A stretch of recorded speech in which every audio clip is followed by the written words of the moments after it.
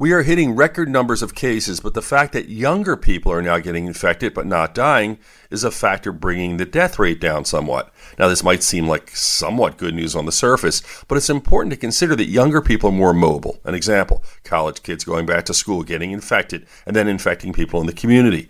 Perhaps even more important is the impact on young people. While true the death rate is lower, between 25 and 35% of COVID-19 patients have lingering symptoms such as fatigue, shortness of breath, muscle aches, sleep disturbances, and brain fog. We are also learning something about this virus. Lingering COVID-19 symptoms last much longer than those from other viral syndromes like influenza. With your health, I'm Dr. Brian McDonough on 1010 Wins.